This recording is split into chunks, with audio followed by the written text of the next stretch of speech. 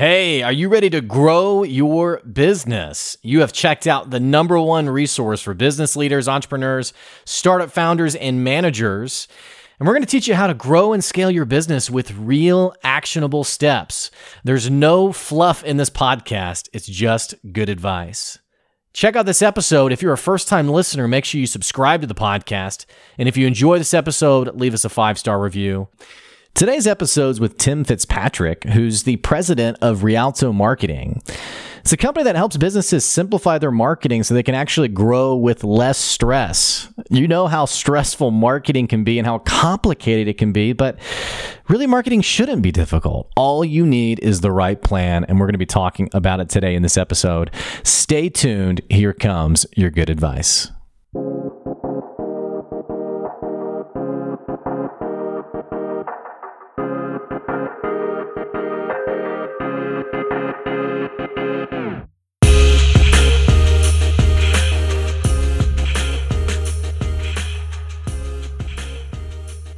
Hey, thanks for checking out another episode of the Good Advice Podcast. I'm excited for today's messaging today's message. We're going to be talking a little bit about messaging today. We're going to talk a little bit about marketing today. I'm sitting down with Tim Fitzpatrick. He's the president and founder of Rialto Marketing, and I love his story. We're going to be talking about how this business came to be, but more importantly, this marketing world is so confusing. It's so complex. Tim is going to give you some steps and some things to think about to really simplify it so you can get the right message to the right people. Tim, so excited to have you here today. Blake, thanks for having me, man. I'm excited to be here as well. So we were just joking about, I don't know when this episode will go live, but right now we're at the start of 2021, and it's kind of just more of the same. Nothing's really, a lot of people were like, yes, 2021, let's go. And it's like, oh, it still feels like 2020. Yeah, same old, you know? It's like, yeah. I don't know. If you ask me, based on what I'm seeing, we're going to be dealing with this for a while. Even with the vaccine, it's going to take quite some time to get through, and really it depends on how many people actually get vaccinated, right? Yeah, well, it's kind of like, I feel bad for my wife because she's like the ultimate FOMO person. So she like wants to be out and about and like hanging out and like talking to people. And she's like, oh no, how much longer can I do this? So, but you think about it, we were reading a book the other night, and it was a biography of someone who, it was like 1862 or something like that. And he was living in Britain during a cholera outbreak. And it's just coincidence of what they were dealing with. So people were dying, like thousands of people. And they were talking about everyone were being shuttered into their homes. They couldn't go out. And we're like, oh my gosh, this is really, really kind of crazy, like thinking about the comparisons. But then she was like, what do they do without Netflix? You know, it's like, what? It's like, so, I mean, and I don't want to diminish how hard things are right now for people, but they're not quite as hard, I guess, as they could be. So yeah, you know, it's funny you bring that up because my wife and I were talking about this a week or so ago, and yes, this has been really hard, and it's been really hard for some people specifically, but hard for all of us in general. But man, it could be so much worse. You know, like I said to my wife, I was like, what would this have been like in the 80s or the 70s or the 60s when our forms of communication were TV and, you know, the phone? There are so many more businesses that would have been out of business in that time. With the technology that we have, it's allowed so many businesses to continue to operate, continue to do what they need to do. 30 years ago, we would not have had that. And I think it would have been a lot worse. Well, let me ask you this, because there's a little bit of we're having a little bit of a silver lining conversation, and it feels like, really just kind of jumping right in. It feels like in the entrepreneurship world, you know, I run a business, you run a business, we have people listening to the podcast who are running their own business, or maybe they're thinking about running a business. It feels like there is quite a bit of a necessity around focusing on that silver lining, because, you know, the business doesn't just explode overnight. It doesn't just, for the most part, at least. I know some people like to say, you know, they like to tell that sort of tail end version of their story. Yeah. But for many of us, it doesn't grow very quickly. And it feels like a lot of times we're having to keep thinking about that silver line. Okay, I at least got one more customer this week. I at least got, you know, one more sale. Talk to me a little bit about your perspective when it comes to positivity, silver lining, all that stuff when it comes to running your business. Yeah, so for me, one of the things that I have always focused on is change and being able to accept it and adapt to it. Because we can fight change or we can accept it. And if we fight it, it's going to be a losing battle. I can't remember who said the quote, but the only constant in life is change. So as an entrepreneur, I think accepting change and figuring out how you can use it to continue to thrive is super, super important. From a mindset perspective too, it's just, one of the things that I didn't do well early on was focus on the small wins. I was so focused on the larger, 3-year, 5-year goal and what I need to do to get there. Early on, I didn't really take the time to celebrate those small wins, but if you take the time to celebrate your wins, no matter how small they are, those will help keep you motivated. And it will help you in your mind. It'll get you to the place where you're like, yes, I am making progress. Because sometimes it does feel like you're not making progress. You're like, oh my God, I just did all this work. I've been doing this for the last 6 months. Have I really made any progress? Well, if you focus on the small wins, you can look back and go, yeah, actually I did. Maybe it wasn't exactly what I wanted it to be, but man, I got these 3, 4, 5 things accomplished. That's amazing. Mm-hmm. Awesome. I'm on the right track. Well, it feels like we live in it's a bit of a challenging culture in the sense of we're inundated with social media stories. And especially if you're in any number of entrepreneurship groups or business groups, you have people who are constantly kind of posturing their success story. Yes. And so I empathize with entrepreneurs and business founders who it's hard to celebrate those small wins when you're seeing people, they're peppering the big story, the big sale. Some of them are being, they're trying to be casual with, like, for example, I had someone who they had posted a question about like developing a customer pipeline, and someone responded and said, it's not hard. You just sell to people. It's easy. And I was like, I mean, it's not that easy. It's not like, well, just sell more, just get out and find more customers. I mean, if it was that easy, we'd all just do it. Right. And so yes. Talk to me a little bit about like, how can someone keep that right perspective, even when there's so much comparison happening? Yes. Okay. So one of the rules that I always talk to my kids about is never compare yourself to other people. It's a losing battle. Right? You're never going to be happy if you're always comparing yourself to other people. But the other thing that I think is really important to keep in mind, especially with social media is a highlight reel. It is not reality, and frankly, I look at social media as being a producer, not a consumer. I want to produce content and put it out there, but I am not a heavy consumer of social media content because it is a highlight reel. It's not reality in a lot of cases. When you see people that are having success, it's so easy to think, oh my God, they had overnight success. What you don't see is the 10 years they've been busting their butt, and they finally got their break. It finally happened. Are there some people that have overnight success? Yeah, maybe, but they're so few and far between. Most people, it's like the tip of the iceberg, right? You see the success as the tip of the iceberg, but what you don't see is all the work below the water line that they've been doing for years. Well, I remember I sat down with somebody. It was around the 6-month mark in my business, and it was just like what we're talking about. I just had not seen really this explosive. In fact, the first week I started my business, I remember thinking like, oh my gosh, like how quickly do I need to hire someone? I'm going to have so many customers. And so like day one of the business, I had hired a service that would book calls for me. And literally like that Monday morning, I got up ready to get on the phone and I got an email that said, you have no calls scheduled this week. That's really weird. I was like, okay. So I got out and started talking to people. And the next week it was the same thing. It was like, you have no calls. And I was like, what? This is not what I thought it was going to be. But so I remember sitting down at the 6-month mark with a guy who had been the CFO in a Fortune 500 company that is based near us.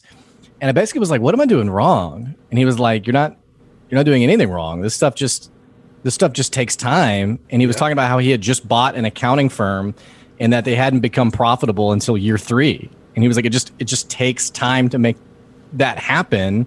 Yeah. But a lot of times I think our patience for that, it's hard to have the patience we need to actually, and really frankly, the emotional positivity to last us long enough to actually see those results.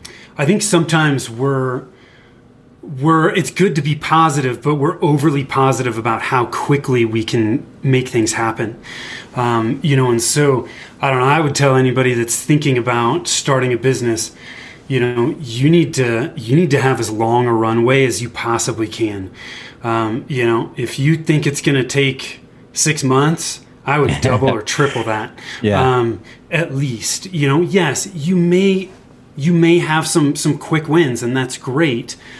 But, starting a business is no different than marketing. It takes time. You have to invest in it consistently. It's like a flywheel. You feed the flywheel, it starts to gain momentum. And as long as you continue to feed it, once it has that momentum, it'll keep going. But if you stop, it's not a light switch. Mm-hmm. It's going to take you that much longer to get things going. So you just got to be consistent. You got to take those actions that you need to take to start making progress, and just measure results and see what's working, what's not, and then make course corrections along the way. I read a book. I'm trying to remember. I think it was The Slight Edge, and I can't remember who wrote it. But he talked in there about, the plan that you start with is not the plan that you're going to end with. So many people are so worried about, oh my God, I've got to have a plan of how I'm going to hit my 5-year goal.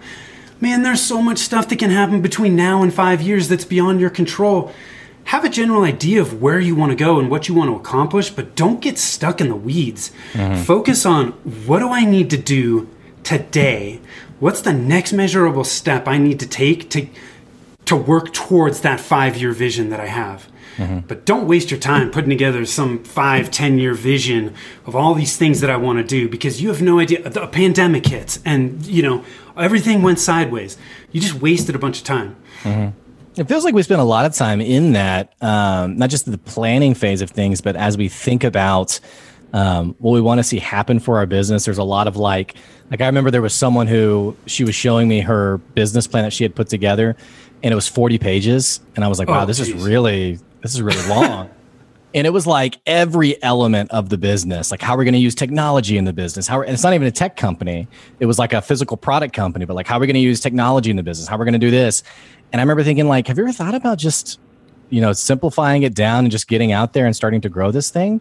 But a lot of times it feels like we got to just get all these ducks in a row, I guess, that, and then a pandemic hits and things change. Yeah. I mean, somebody once told me that the vast majority of Fortune 500 companies started and they didn't even have a business plan. So, it's like everybody talks about a business plan, and when it comes to, honestly, at this point, everything in my life, I try to keep it as simple as possible. I use a 2-page strategic plan. That's my driver for my business. I love that. With marketing, we use a 90-day marketing plan. It's depending on how much you write, it's 1 to 2 pages. Yeah. You got to keep things simple, because those 40-page business plans or 40-page marketing plans, they go into a desk drawer and you never look at them because they're too complicated. Oh yeah. Well, and it's you don't have the mental capacity and or the mental attention to follow 40 pages of strategy. I love your comment on the strat plan. I had somebody who showed me their strat plan, and it literally was 1 page. And I thought, and he was not embarrassed, but he was kind of like, I hope this is enough. And I was like, you're going to get done everything on here, because you can see it, you can touch it, you know what it is. It's not a 200-page document. It feels like the power of simplicity can really develop some real gains for your business. Yeah. Let me ask you this, because you're coming up to the decade mark for your business. So we've been talking about how it takes longer, how it can be a longer effort than maybe you think. I'd love to hear a little bit about Rialto Marketing and a little bit of the origin story, kind of what this journey's been like. And then maybe we can transition into kind of what you're doing now. But talk to us a little bit about your origin story. Yeah, sure. So I was not one of those entrepreneurs who was, selling baseball cards when I was 10 and had a lemonade stand. That wasn't on It's my funny how radar. everyone has that story. They're like, oh yeah, I was yeah. I mean, I was talking to a guy who exact same thing. I mean, he had like 5 different ventures as he called it. And I was like, dude, you were 12. Like, what in the world? Yeah, I played video games and watched the only thing I movies. cared about when I was a kid was getting out and riding my bike and hanging out with my friends, you know? Yeah. So I was not one of those entrepreneurs. And when I graduated from college, I had no idea what I was going to do. You know, I was a math major. You know, looking back on it, I could have majored in business, but, you know, I was like, man, I like math. It's used in all kinds of different disciplines. There's all kinds of things I could do with this. So I graduated. I didn't know what I wanted to do. My dad had been an entrepreneur, and he had a couple different businesses. And one of the businesses that he had started was a wholesale distribution company, and he'd started it with a partner a couple years before I graduated. And I said, hey, look, they had no full-time employees at that point. It was related to his other business, so it was easy to utilize the same staff, right, for both companies. And I said, look, you have no full-time employees. I know you need some help. Why don't I help you for the summer? You know, it'll give me a chance to kind of figure out what I want to do. And, you know, and then we can go from there. Well, you know, that was all she wrote. I mean, I jumped into it. I loved it. We were selling consumer electronics. So we were selling home theater systems and speakers and distributed audio. What did you love about it? What was it that? I just loved they were like toys, you know? It's like big boy toys. And I was doing everything because I was the only person. So I was doing accounts payable. I was doing accounts receivable. I was doing collections. I was doing sales. I was shipping. I mean, all of the aspects of running that business day to day, I was handling. I loved talking to the clients, you know, and I just got hooked. And at the end of the 3 months, I was like, if you'll have me, I don't want to go anywhere. I love this. And he said, great. I love having you help. It's awesome. So let's keep doing this. And, you know, I did that. I managed that company day to day. I became a partner in it.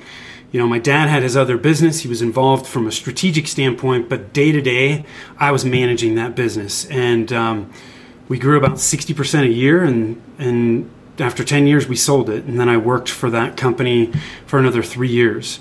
After that, I transitioned. I got into real estate. I was always interested in residential real estate. I said, hey, you know, I've always wanted to invest in real estate.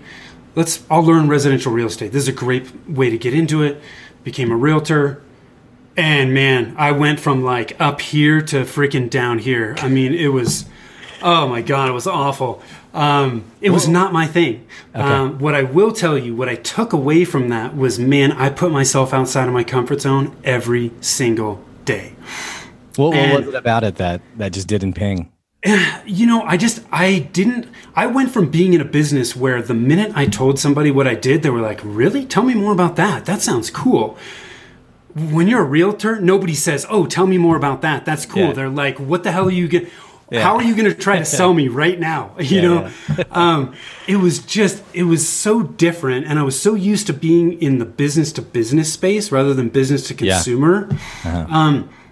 I just did not enjoy it. And I got to a point where I'd wake up every morning and I was like, oh my God, I got to do this again. I don't want to do this. You know, I was just reading a newsletter from a guy and he talked about the Sunday effect where, you know, yeah. Sunday night, if you're stressed about going to work and what you have to do Monday morning, you need to do something different. And that's exactly what I was experiencing. I'm just waking up and I'm like, ugh. And what's the point? If you're going to own your own business, you should enjoy what you're doing. Mm-hmm. You know, it should not feel like a grind, at least in my point of view. And so when I got to that point, I said, man, I need to do something different. And at the time, you know, I started to think about what I loved about being in distribution. You know, it was dynamic. It was changing all the time. I was learning new things every day. You know, I loved working with our customers, helping them grow their business, because as their businesses grew, ours just naturally grew as a result of that. And so I started to think about, you know, some of the skill sets I had picked up. And, you know, at the time, mobile applications were becoming really hot. And I said, you know what, I'm gonna start a marketing company and we're gonna focus on mobile applications. So that's what I did. That when I first started Rialto Marketing, that's what we were doing. We were solely focused on mobile applications. We were selling to some small businesses, but most of our business was in the K-12 education space. You know, so these schools were using it as a communication tool with their stakeholders, with their parents. You know, do I need to find out what's on the lunch menu or what's coming up on the calendar? You try to access a school website on your mobile phone, it's a disaster. Yeah. So, you know, I started there. Well, about 2 to 3 years in, Apple made some changes with their publishing guidelines. And people like me, that I wasn't developing apps from the ground up. I was using a publishing platform. So think of, you know, a Squarespace or a Wix on the website side of things for apps. Well, Apple said, we don't like these platforms. We're not going to publish these apps anymore. So all of these app building platforms overnight literally could not publish apps. And I said, oh my God, this is really pointing to a huge vulnerability in this business model that I'm in right now. My business is heavily dependent on the policies of Apple and Google. Right? It's no different than these e-commerce sellers that 90% of their business is from Amazon. I don't know about you, that is not a place I want to be. And so when that happened, I took a step back and I said, okay, I need to shift. I need to pivot this business because long-term, this is not a good direction. And that's when I pivoted and said, look, I'm going to focus on small businesses. You know, we've honed that down. Most of our clients now are service-based businesses, you know, so coaches, consultants, professional service providers, you know, home service businesses, those types of folks. But I said, we need to offer basically outsourced marketing, help them wherever they're at, and help them push through those roadblocks and get to where they want to be. And so that's kind of where we are today and what we're doing. But what I started with is not anywhere close to where I am today. You know, it's funny because I was thinking we were joking about strat plans, and I was talking to someone the other day who she was saying that for her business, and she's the COO in this fairly large business, but she manages the strat plan. She helps develop the strat plan. She says it's rare that they are ever doing what they envisioned they were going to do, you know, 1 year prior, whenever they develop the plan. So it's never like this. And something else I was thinking about as you were talking was it's pretty incredible how fast the environment can change in terms of positioning for your business, you know, the ability for your business to compete. You know, obviously coronavirus has been so damaging to businesses everywhere. But I remember Simon Sinek put out a video, would have been 6 months ago, and he said, you know, I'm not diminishing how awful this virus has been, but this is no different than many other times in our history where things have interrupted our businesses. And thinking about that app story, that's a perfect example of, you know, like you said, in a moment, things can just shift and change. Have you always been someone who you're willing to pivot, you're willing to move on? Because I know some people will. I mean, it's scary to think about changing the plan or doing something different. Or I've always worked in this sector. I don't know what it looks like to move to a different vertical or what have you. Talk a little bit about that for you.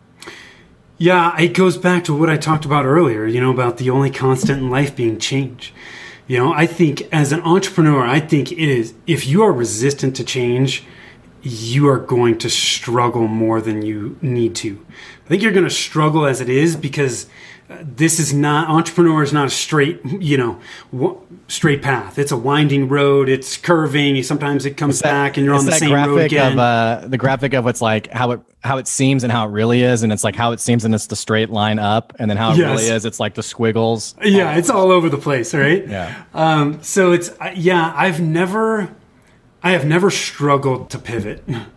You know, so it's like I'm not married to any one direction. You know, you have to have an idea of where you want to go and work your way towards that. But I think you have to be flexible enough to know that, hey, you may be cruising on a straight line for a while, but at some point, you're going to hit a curve in that road and you need to be able to adapt to that and manage it. So, you know, again, it just comes back to my mindset is always focused on, hey, change is going to happen. How am I going to use it to my advantage rather than let it sink me? And so just keeping that top of mind has helped me tremendously, and let me move through those things. Is it scary when those things happen? Well, yeah, sure it does. But I also think too, the more planning you have done for contingencies, the easier it is to get through those. So like one of the things that I realized when this pandemic hit, a lot of us went into this, this place of fear. Like, I mean, we've never dealt with this stuff. And when you get into a place of fear, you are never going to make solid business decisions. Fear is not a good place to make good decisions from. And a lot of that fear, right, came from, oh my God, this is going to kill my business. Right. How am I going to run my business for the next 6 months? Right. Frankly, most businesses were like, how am I going to run my business for the next month? They didn't have enough operating capital to cover a month's worth of business. Well, if you had planned better and set aside more funds, and you had a safety net where you're like, you know what, I'm good. Okay, could this potentially suck really bad? Yes, but I could make no money for the next 6 months and still cover every single one of my expenses. I don't need to lay off employees. I have time to figure this out. Think about how much better you would have felt. You're still not going to feel great, but you're going to go, you know what? I've got time to figure this out. I'm not worried about, oh my God, how am I going to feed my family next month? But it feels like we really struggle with that long-term thinking. Like think about this. I know a lot of people listening are probably thinking, my gosh, I have so many fires to fight on a day-to-day basis. And it feels like it's hard to transition that line of thinking from the temporary of today, like here's the problem I need to solve today, to this macro. And I think it's because often we're not, if you haven't been in entrepreneurship, you haven't been in business, you're not necessarily trained to do this. I mean, think about a 9-to-5 job. You're told, hey, this is your lane, stay in it. Yeah. I was just talking to someone who this employee was so jazzed about the business and was thinking about these macro things. And the boss was like, hey, don't get beyond, your means. And I was thinking like, yeah, but this is someone who is starting to elevate their thinking, which you really want in an employee. You want someone who's going to be thinking about those long-term things. But so as we talk about, positioning and long-term thinking, this feels like something that if we aren't willing to change in our core, it ends up biting us in the rear. So a perfect example of this, and this is going to make me sound really smart, but it's literally just coincidence. I was talking to a company back in early March, first week of March, on change and being open to remote employees. And so and this was literally like a week before lockdowns happened, and total coincidence. But it was out of my own frustration of companies who were saying, well, remote work can never work. Remote employees, it can never happen. It's not productive. You may have seen the Yahoo former CEO who had eliminated all at-home work, and since then she doesn't work there anymore. But it was interesting sharing these thoughts with this company and seeing the friction of, I just don't know if that can happen. And then you get into a situation like coronavirus, and not only are they like, how did you know? But at the same time, it's like, oh man, I wish I had developed my thinking here before I got to this moment. And it feels like I don't know if we don't create enough space for ourselves to do that. I don't know if we're just it's hard for us to think that way. But that long-term thinking you're talking about, I feel like is a key. It's a key element for success. It is, and I also think too that having an open mind, questioning things. It's like just ask yourself why. Like, why can we not work remotely? Why is that? Because oftentimes we're just stuck in an old school thinking, because that's the way it's always been done, and remote work is a perfect example. There are so many businesses that have completely shifted their thought process on remote work. All of the fears that they had about it they've now realized were completely unfounded. Mm-hmm. So, look, there are people that don't do well with remote work, but there's plenty of people that love it. It gives them flexibility, and some freedom, and they like it. Well, dude, having happy employees is a good thing. Your employees your team needs to be engaged. And if they're not going to be doing good work for you. And so coming out of this, there's a lot of companies that are not going to go back, or not full time. They're going to go, hey, well, if you want to work, you can do what you want. If you want to come to the office, cool. If that's where you thrive, great. But if you don't want to and you want to continue to work remote, awesome, let's do this. Well, it doesn't have to happen that way. So it feels like companies more than ever also are going to be open. It's funny how slow so many companies have been to transition to digital. And whether that's, think about the old sort of cliche of like the early 2000s of like, well, why would I need a website? Or this is a fad. Yeah. To now people are thinking about social media. They're thinking about their website. They're thinking about their digital presence. Let's talk a little bit about what you're doing in the marketing world. Let's give our audience some perspective there. Yeah, absolutely. So, we focus on the marketing fundamentals first. That's really, look, marketing people are a dime a dozen. That is our differentiator. So many people skip the fundamentals, either because they don't understand them, they're not sexy, they're not cool, they want to immediately, somebody said, dude, you got to be on TikTok, or, you have to have a YouTube channel, whatever it is. They want to get tactical immediately. Well, the problem with that is if you do not have the fundamentals down, you're building a house without a foundation. It's never going to work. You can't expect to stand up to the plate and hit a major league fastball until you know how to stand at the plate. You have to have the fundamentals of good hand-eye coordination. You have to have a good stance. You have to know how you're going to hold the bat. All of those things you have to have in place if you want to have any hope of being able to hit that fastball. Marketing is no different. The fundamentals in any discipline don't change. They're the same today as they were 50 years ago, and they're going to be the same 50 years from now. So what are the fundamentals? I call them the marketing strategy trilogy. 1, you have to know who your target market is. 2, you have to have great messaging that's clear and engaging for that target market. And 3, you have to have a plan. If you do not have those things in place, you're just throwing marketing tactics up against a wall like spaghetti, hoping that it's going to stick. And inevitably, it's not going to work. I can't tell you how many times we've had people say, oh, well, yeah, I did social media. It didn't work. Yeah. Or I had a YouTube channel. It didn't work. Most of the time, it's not that it was the wrong tactic. It was the right tactic at the wrong time. They were putting the cart before the horse. It's like, okay, well, great. You were putting out social media. Who are you trying to reach? Small business owners and entrepreneurs. Yeah. Dude, that is too wide. It's too wide of a net. You have to narrow that down, and you really have to get to a place where you understand your target market better than they do themselves.